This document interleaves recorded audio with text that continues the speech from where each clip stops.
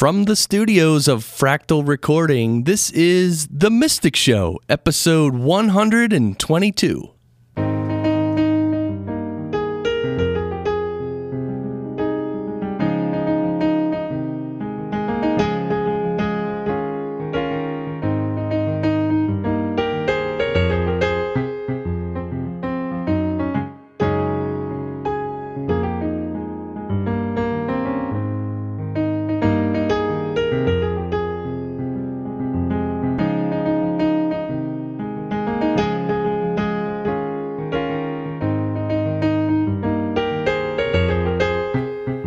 Well, hello everyone.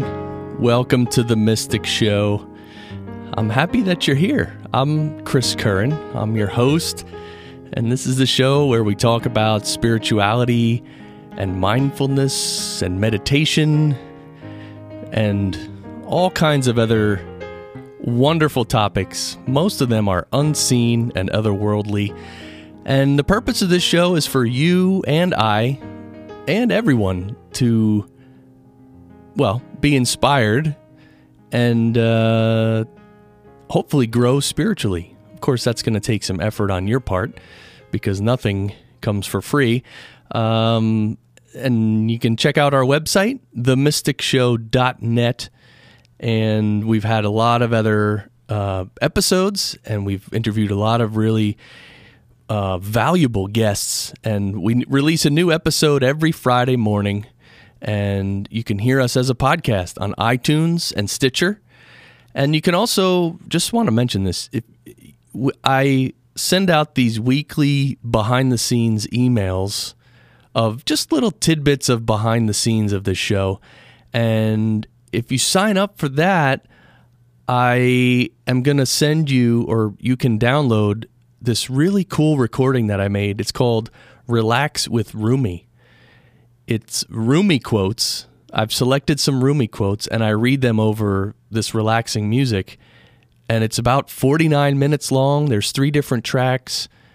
It's really, really cool. People are loving it. People are downloading it and telling me that it's great.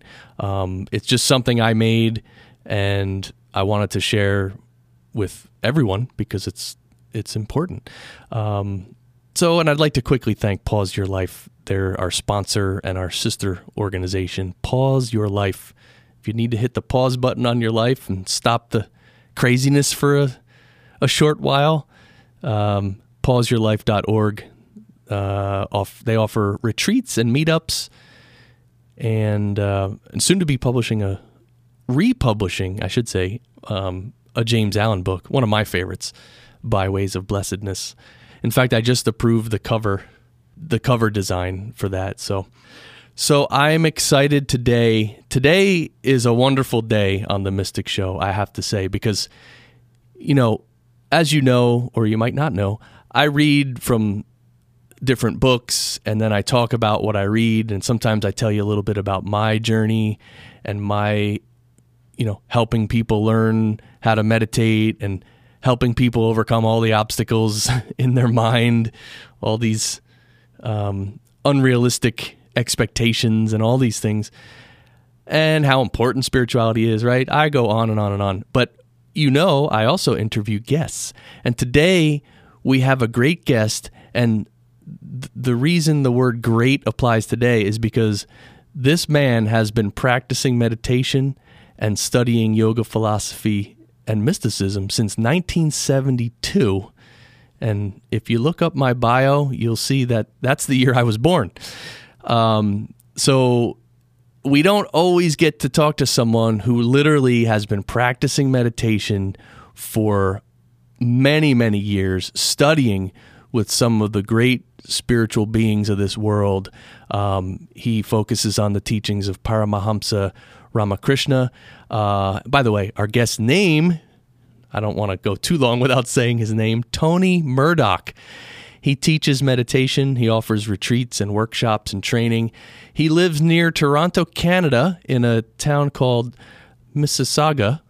And his website, which will be on the show post, is towardsstillness.com. Tony, thank you so much for joining me on The Mystic Show. Well, thank you for inviting me, Chris. I'm excited that you're here. Of course, we had a little pre-interview chat, and one of the things I wanted to start with was, because we're going to get into a lot of your whole story and your journey and everything, but I wanted to start with, in your mind and in your experience, how important is it for a person to be on their own spiritual journey and sort of take it seriously? I mean, what are your feelings on that? Well, I come across this all the time in my own personal practice because, as you say, I've been on the journey for a long time, but I help people get started on their journey, and I've been doing this for quite a few years now. And a lot of people come because they feel stressed. Things aren't going very well in their life. Sometimes it's health issues, sometimes it's emotional, sometimes it's just frustration with life. And what I try to demonstrate to them, not only with my own life, but help them to demonstrate in their own life, that once they can bring some harmony into their life, calm the mental stresses and open up their emotional heart, their spiritual heart, and bring more harmony into physical, mental, and emotional spheres, then they can connect to something that's deeper, their spiritual side. And once they get that connection, and sometimes it doesn't take very long, I'm always in amazement how some people can have these experiences of peace and calmness really quickly, that they have their own experience. It's not just something they've read about in a book. It's not just a testimonial they've heard from someone else. They have their own experience, and that's something that can never be taken away from them. Mm. And I know many of the teachers you've studied with are, talking about the goal of spirituality being, oneness with the ultimate and, Yes. merging with the divine. So feeling good and being stress-free is also important, but the ultimate goal is, but not everyone starts out knowing or seeking that ultimate goal, right, Tony? That's true. A lot of them come just because they're trying to reduce their stress. And some people say, well, I want to make my mind blank. And I smile, I bite my tongue a little bit, and I say, well, that's not really what we're trying to do here. Is we make ourselves more aware, more conscious. And yes, the ultimate goal of meditation, and according to the great teachers out there, the ultimate goal of life is to connect with the spiritual. And the spiritual can mean different things to different people, but it's a connection to what I call that universal reservoir of energy, the infinite reservoir of energy that's all around us, and everyone has a different name for it. So go for it. Right. Oh, I like that. So let's get into your story, Tony. Okay.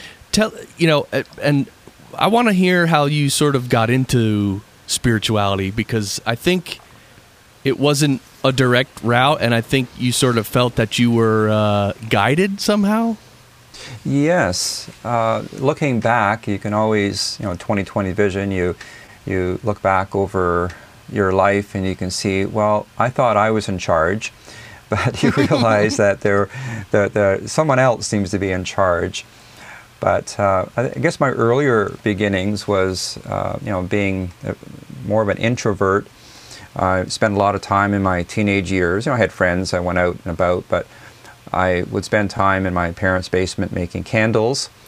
And I discovered various books of a spiritual nature that I would read down there while the candle wax was setting. Tibetan Book of the Dead and Autobiography of a Yogi, books along this line. I read a book by Swami Kriyananda called The Path.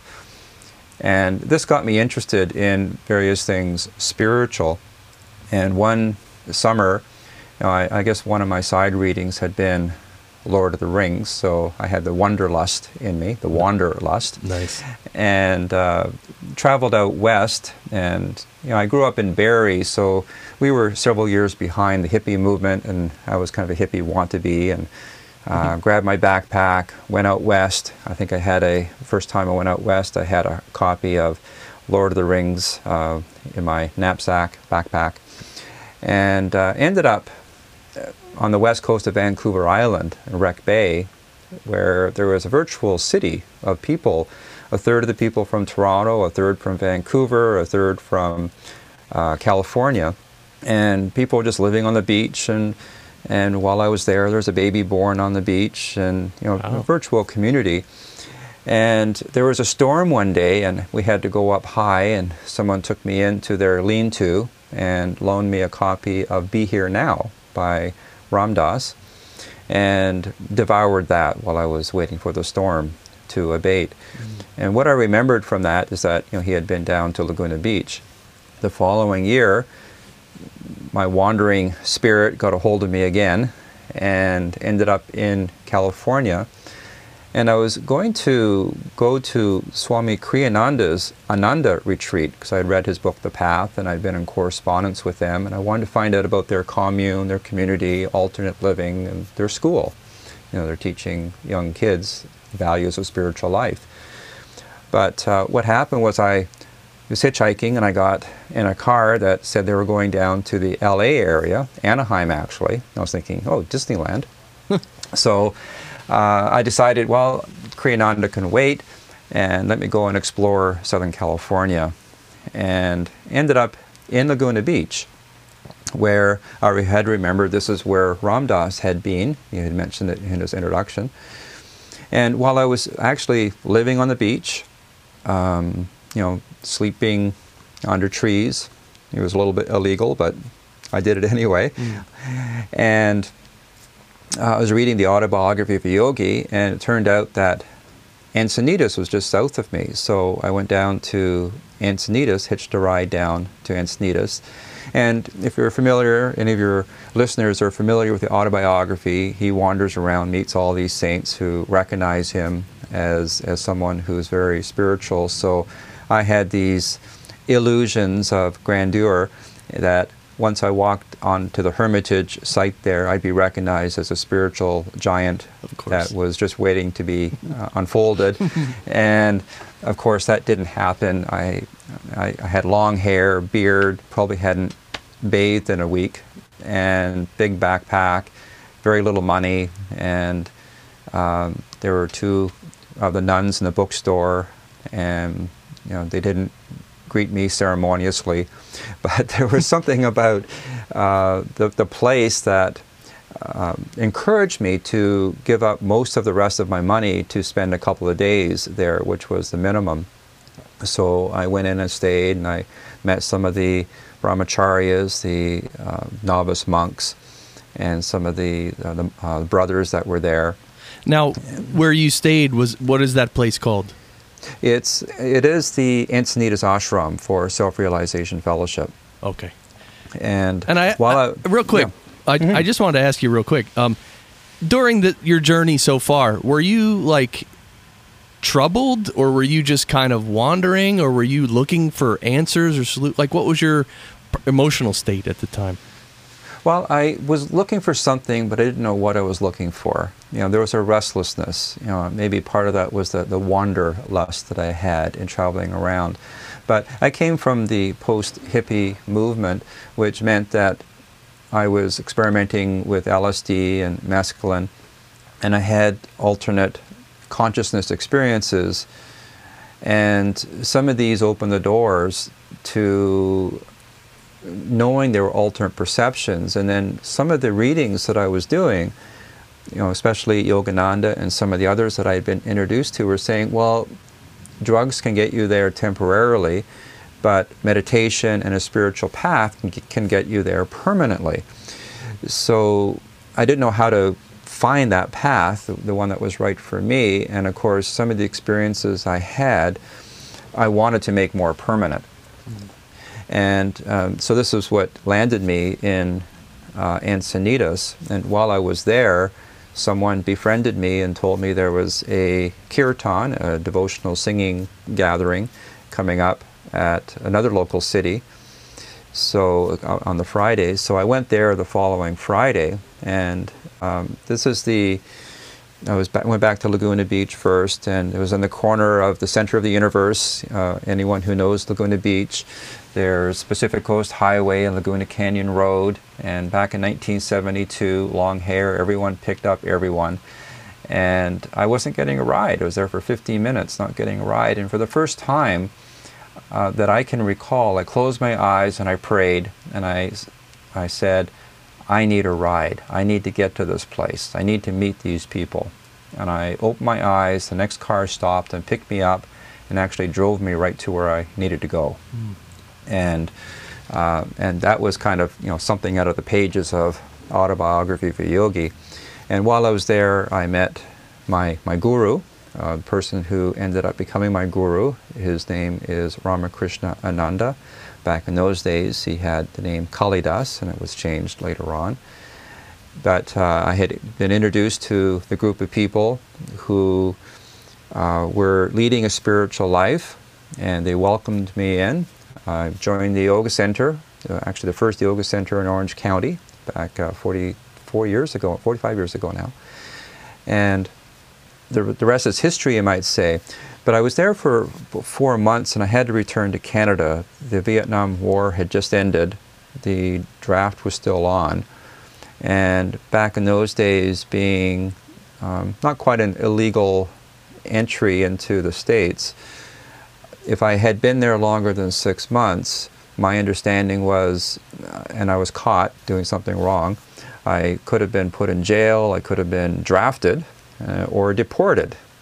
Which would have been a free trip home, but then I would have not been allowed to come back for a number of years. So I voluntarily went home, and that's where I entered the Self-Realization Fellowship classes. I took the lessons for a year and got absorbed in those lessons and attended the classes in the Toronto area.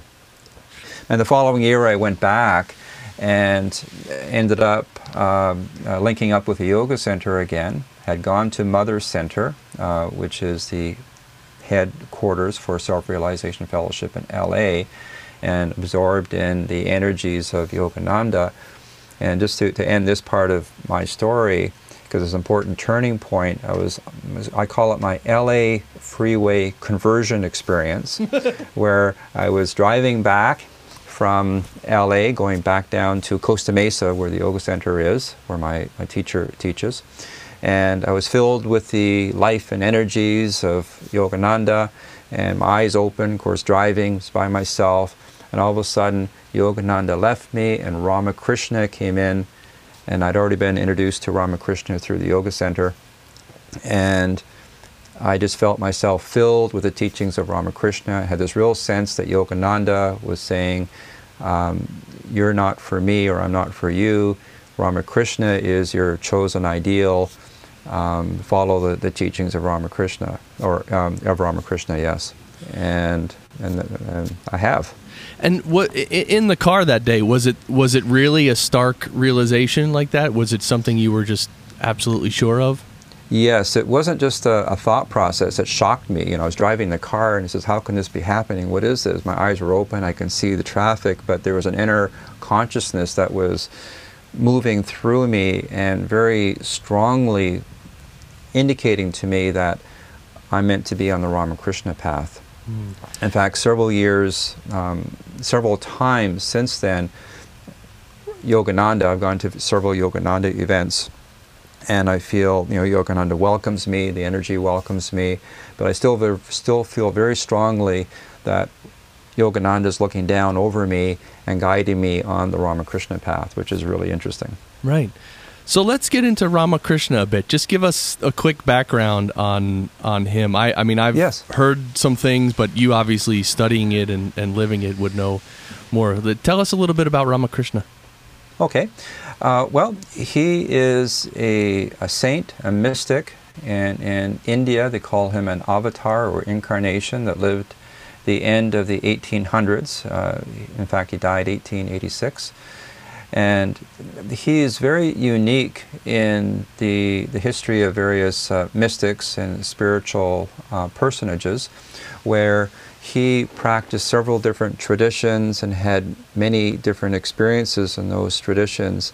He's very respected from the standpoint that he helped to harmonize the approach.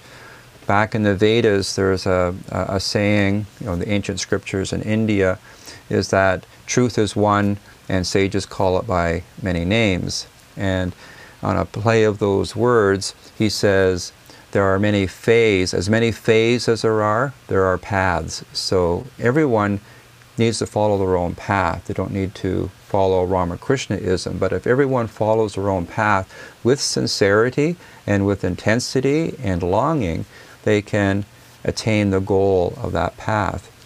But he also brought back with a vengeance, you might say, or a force, a sweet force, the approach of worshiping God as the divine feminine or as a divine mother, and really helped to bring that. It's almost as if in the consciousness of the world, a little pebble had dropped in the consciousness of the world when Ramakrishna was there.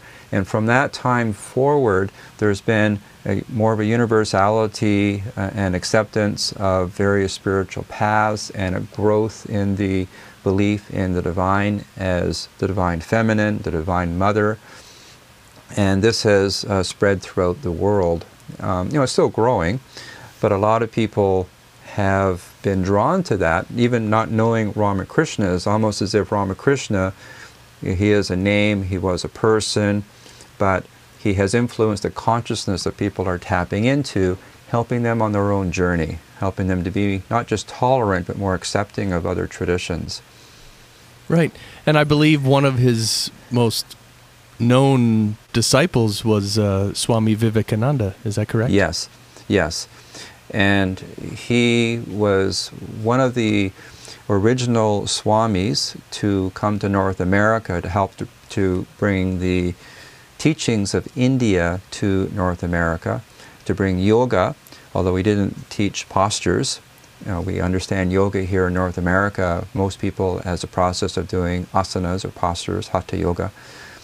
But he brought in the yoga of meditation, the yoga of discrimination, the yoga of devotion, the other types of yoga that are very prevalent in India, and brought them here to North America. In fact, he was invited to a conference in Chicago, 1893, where a number of different Christian denominations, there might have been a Jewish rabbi there might have been someone representing the Muslim tradition, and the lone Hindu, Swami Vivekananda. And that conference of world religions might have just been a footnote in history had it not been for Swami Vivekananda being there. He just blew them away. His speeches are available in script, of course. You can read them in various sources on the internet. And he just impressed everyone with his spirituality. And from that point forward, he started teaching in various locations around North America and really planted the seed of meditation in the U.S. and also in Canada. And I just saw this movie Awake. Yes. About Yogananda, and it Yes. really is a wonderful film about how Yogananda came to the States.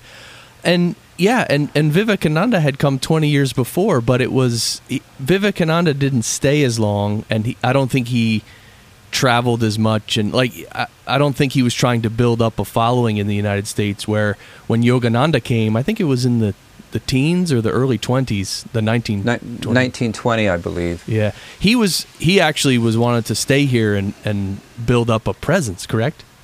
Yes. Swami Vivekananda was here for a while, and then he brought some of his brother disciples over, and they started various centers in some of the major cities, and a lot of those centers, Vedanta centers, are still in operation.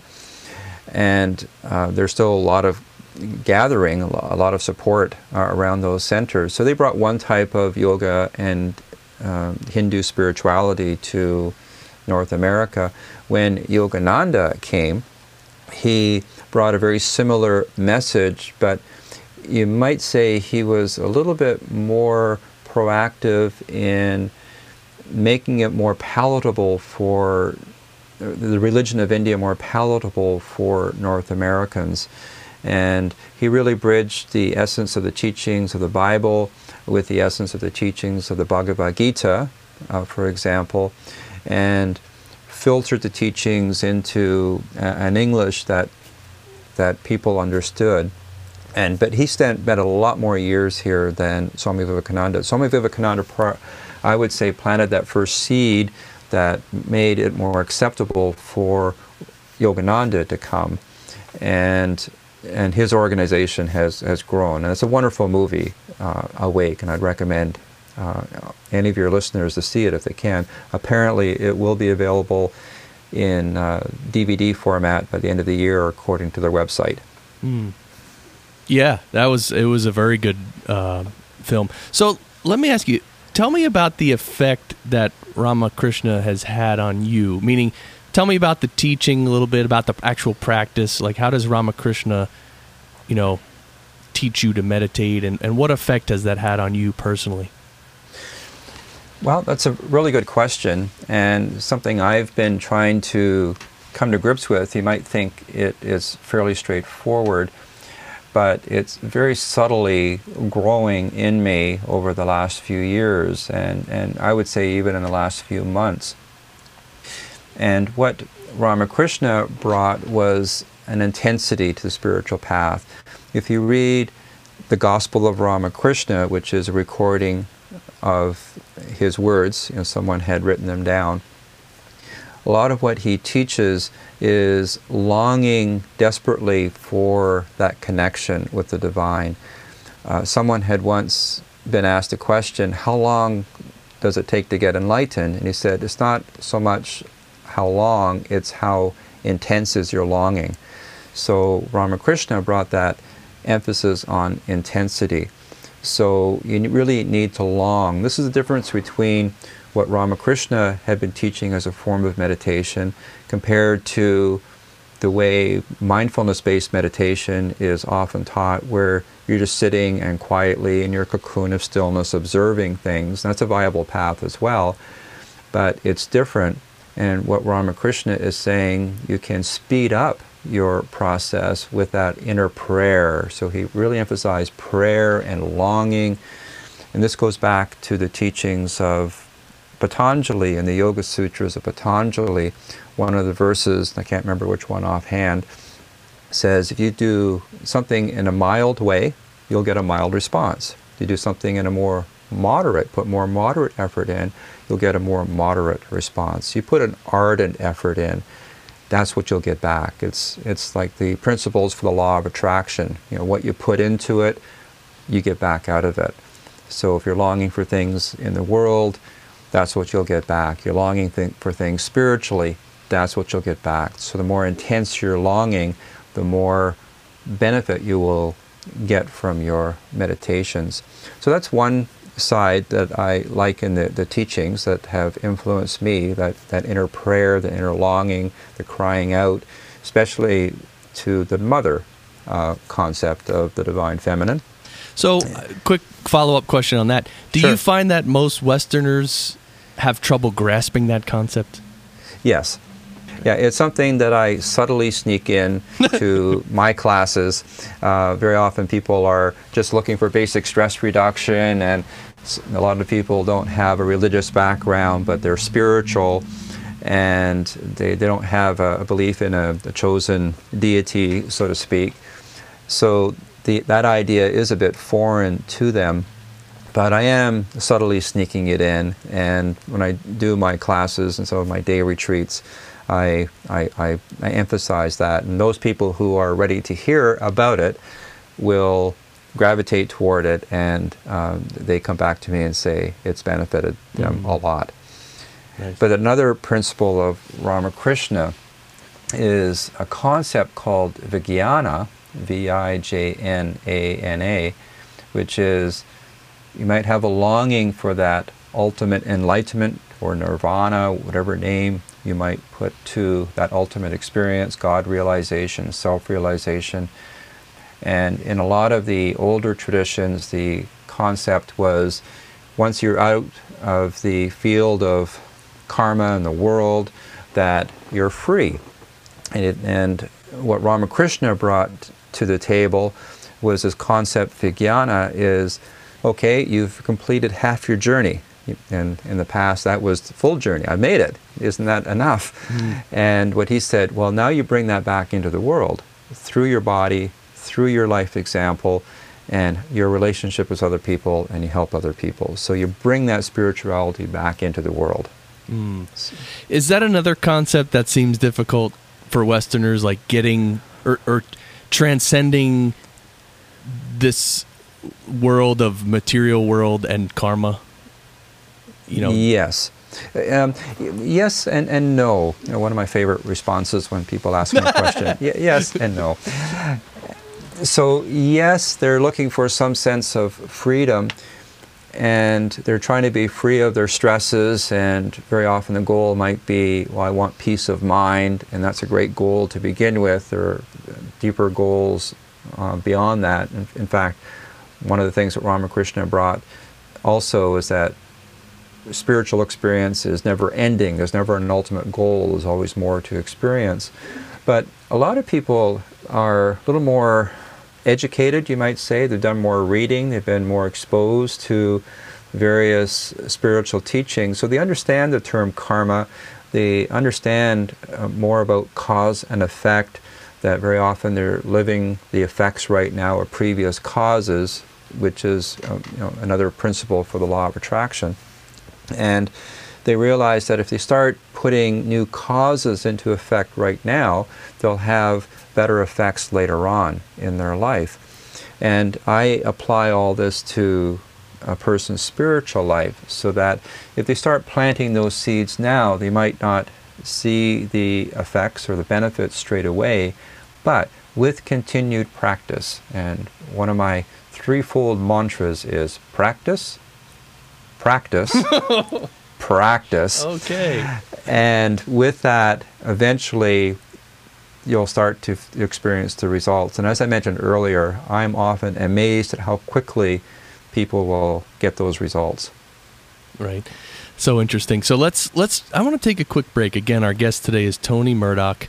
We'll be right back. I just want to give us all a chance to absorb a little bit of this.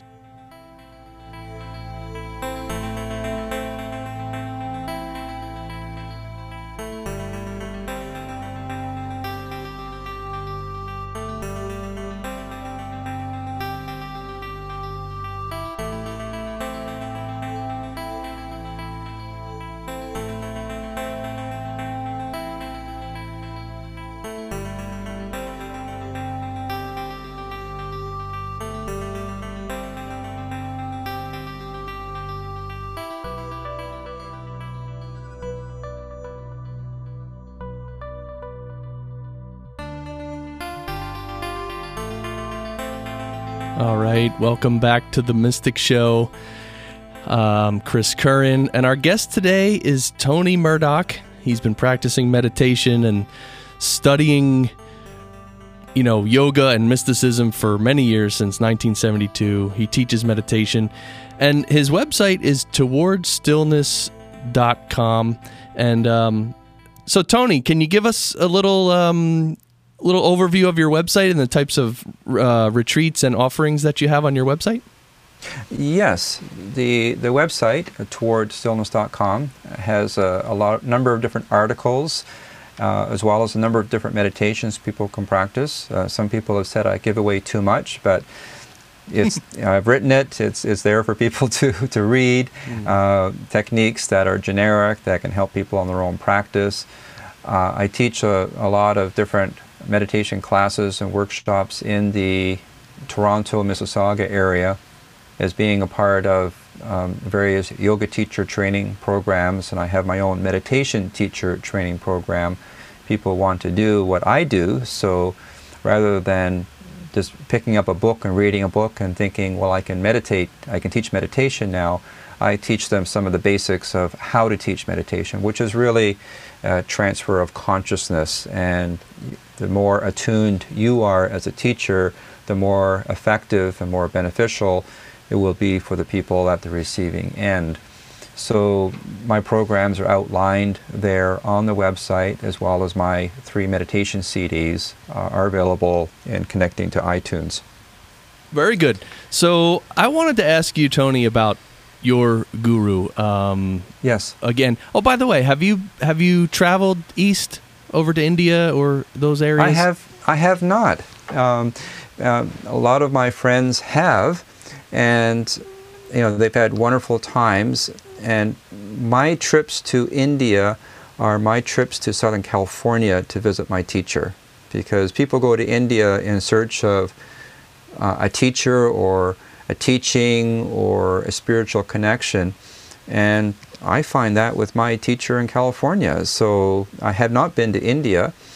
I was supposed to go in graduate school to study Sanskrit, but I had a scholarship, but that didn't come through in the end. And I would have been stuck in a room studying Sanskrit rather than going out there and perusing the temples. Right. So that's a perfect segue into your guru, which is what I wanted to ask you about. So beyond, meeting your guru, just tell us about the difference it's made in your life and your practice having a guru. I've had many years to reflect on this, and I'm still reflecting on it, how special that relationship is. As a bumbling teenager, 19, meeting him for the first time and being a part of a community that gathered around him. I was there when he was first named as being a guru, and then a lot of people wanted to be initiated by him, including me. In fact, when I first asked him, I was just leaving the next day, one of my trips back, I had been down there and I was coming back to Canada. I said, I'd like to be initiated by you, and my polite Canadian attitude came in saying, sometime, knowing that he couldn't do it right away because I was leaving the next day. And he said, okay, write me letters and just show your sense of sincerity behind it. And eventually I was initiated by him. And I found out later that had I not said sometime, which showed a lack of commitment, he would have actually done something for me right then and there, even though I was getting on the plane the next day.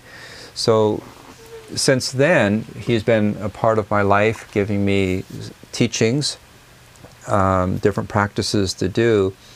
And there's just something very special about being in the presence of the guru. And he sees through you, he can help you in areas of your path that you can't see yourself. So it gives you subtle guidance. Sometimes he says things that you don't want to hear, but then that's what you have to overcome, is your ego's resistance to wanting to do something, and he says, no, you can't do that. Or having you do something that you feel that you'd rather be doing something else. So, but he gives you that sense of anchoring in the spiritual. And the more, every year I go down, I spend time with him. And every time I'm there, I understand him even more, and who can fully understand the guru and what his consciousness is. And it's really difficult to understand the relationship between the guru and the disciple, or we call them chelas, because it's ever growing. And I don't spend a lot of time with him personally. I'm up here in Canada, but I always feel that he's present.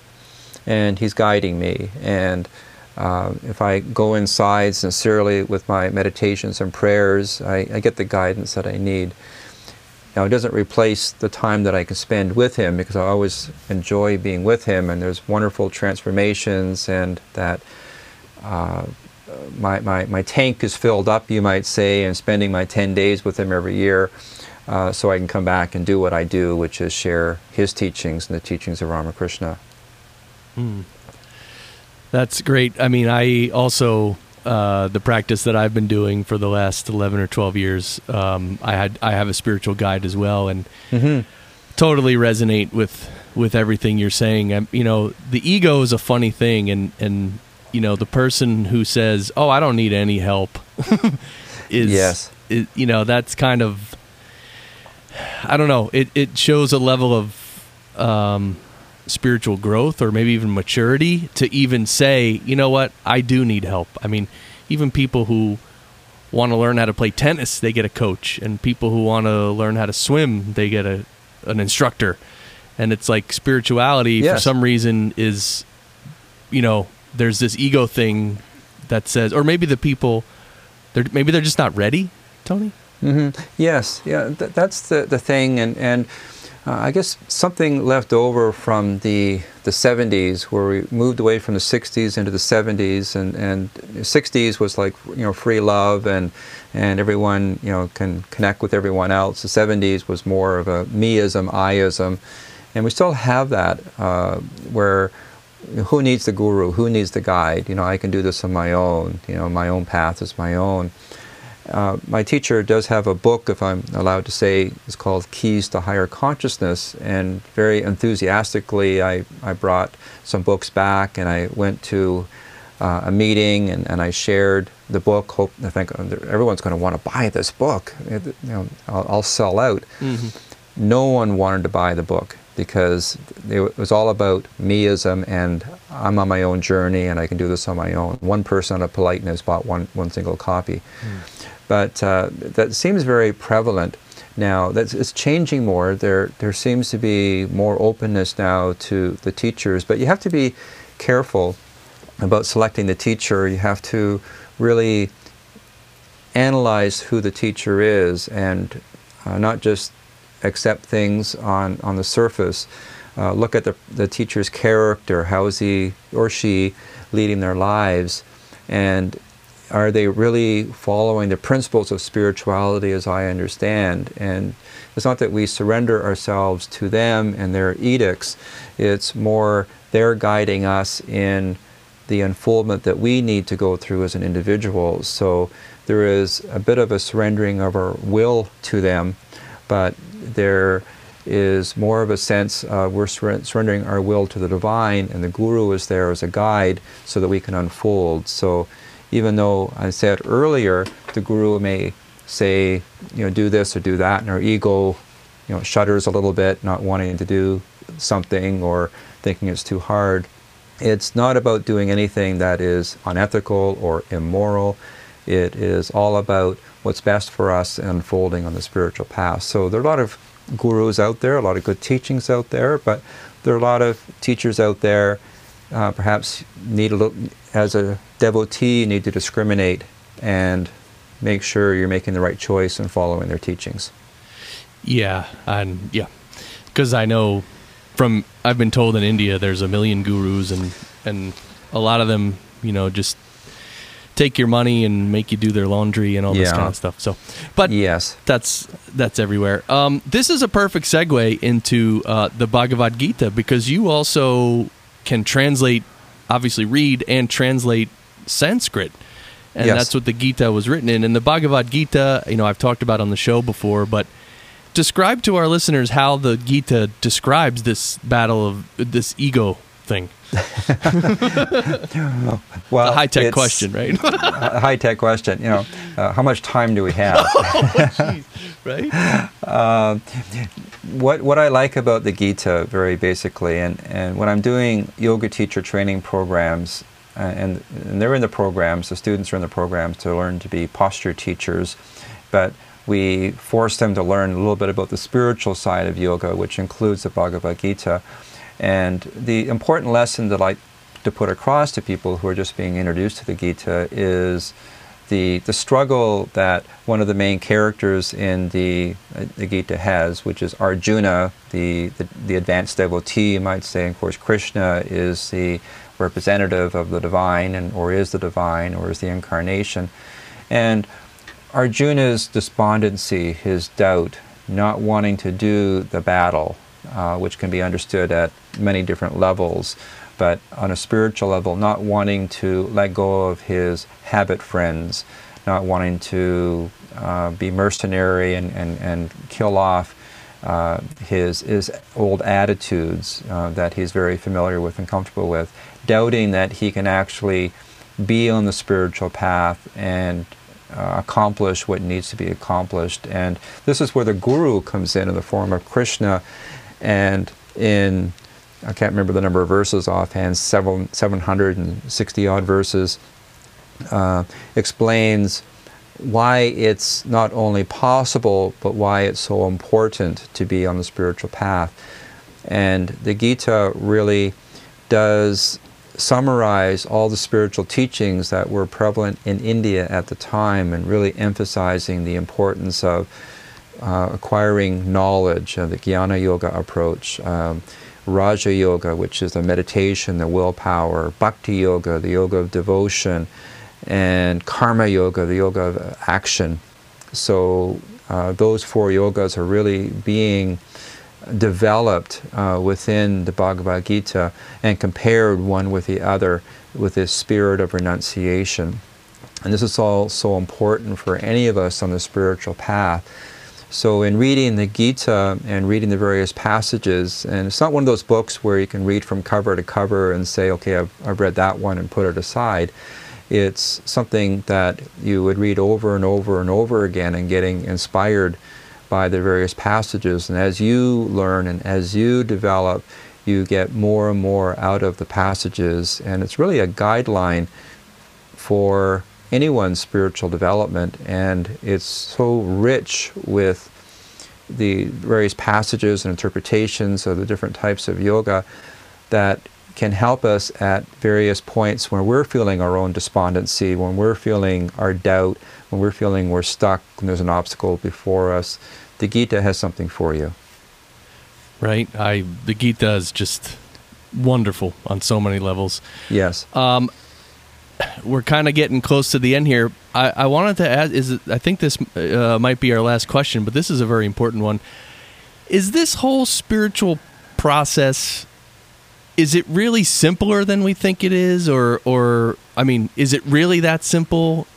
I mean, we know it's not easy, but we get confused a lot. Is it simpler than that? I think at the same time, it's simple and difficult.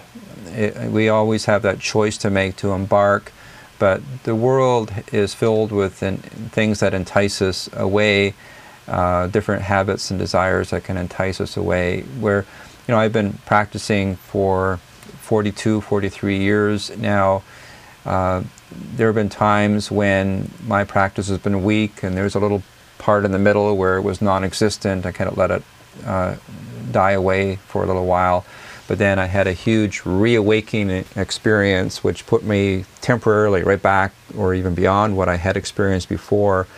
And then my work began in working through my different habits and behaviors that I had developed while I was away from the practice.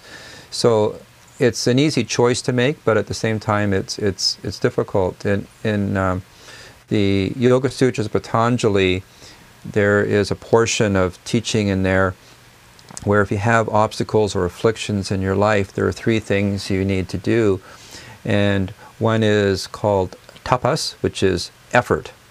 And as one person translates, you struggle, you struggle, you struggle. The next is svadhyaya, which is introspection, self-analysis. You have to fix what's wrong. You got to get in there and fix the old patterns and really get to know yourself. And the third part is Ishvara Pranidhana, which is surrender or devotion to the divine. So this one person said, struggle, struggle, struggle, surrender, surrender, surrender. So the hard part of the spiritual path is the struggling, and the easy part, you think it might be easy, and in a way it is, you surrender. But at the same time, you've got to get to know yourself. The same person who says, I want to experience peace, wonders why they can't experience peace after a few weeks or a few months of meditation. Then they have to go inside. This is the svadhyaya part, the introspection, self-analysis. You've got to get in there and perhaps fix what's wrong. What's the cause of the stress to begin with? Maybe I need to change some behaviors, change some attitudes. And according to Patanjali, the Yoga Sutras of Patanjali, this is a way to eliminate affliction, which caused by our ego, caused by ignorance or our lack of understanding of what life is all about. Afflictions caused by grasping for things in the world and being repulsed by things in the world. We need to develop more of a sense of equilibrium. And the big one, just clinging to life or our fear of dying.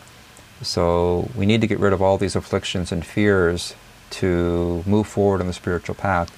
So your question is it easy or is it hard? It all depends what our journey is. And there is one thing I'd like to end on, which comes back to the teachings of Ramakrishna, because he says you have to have that sincere prayer, that sincere desire, the longing, and that's the struggle part. But there's that infinite reservoir of energy which has a personal component to it if we wish, and this is part of what Ramakrishna taught. The divine can be formless, but it can also have form. We can, focus on the infinite through an image or a person. And there's something called divine grace. So this is where the surrender part comes in. We struggle, and if we just pray and open ourselves up, that infinite reservoir of energy through compassion, infinite compassion, if we open up enough, that divine grace will shower down over us and help us on the path. So on the same side, we struggle and make the effort, and then the flip side is our success is really up to the divine, not up to the ego. In fact, there's one point where God laughs at us, where our ego says, "I want to get enlightened." Ha ha ha ha ha. And the thing is, it's not the ego that gets enlightened. What the ego doesn't realize, the ego has to step aside and let enlightenment happen. And then in Ramakrishna's teachings, the ego becomes divinized and becomes a representative of the infinite energy and comes back into the world and teaches others. Wow. Tony, thank you so much for coming on the Mystic Show. Appreciate it. Oh, you're very welcome. All right, Tony Murdock. He's practicing meditation and studying philosophy and mysticism for many years. Tony, I'll have links to your website on the show post, towardsstillness.com. And people can learn about how you teach meditation. You offer retreats and workshops and trainings. Yes. And everything. So, and I'm sure we'll be in touch, and because I actually have so many more questions for you, we may have to have you back on the show. Oh, wonderful. It'll be my pleasure. Yeah, so thanks, Tony. Oh, you're very welcome, Chris. All right, and thanks everybody for listening. This has been amazing. I'm going to have to go back and listen to this interview myself. I was trying to take notes and conduct the interview. It's not easy. So I hope you got some insight from this. I think his journey was inspiring, how he was led and everything. So as you move through your day, maybe reflect on some of these points, and maybe you want to write something in your diary. Maybe you want to just meditate and tap into that infinite reservoir he was talking about. So until next time, check out our website, themysticshow.net, for a lot of previous episodes. And of course, as always, keep shining.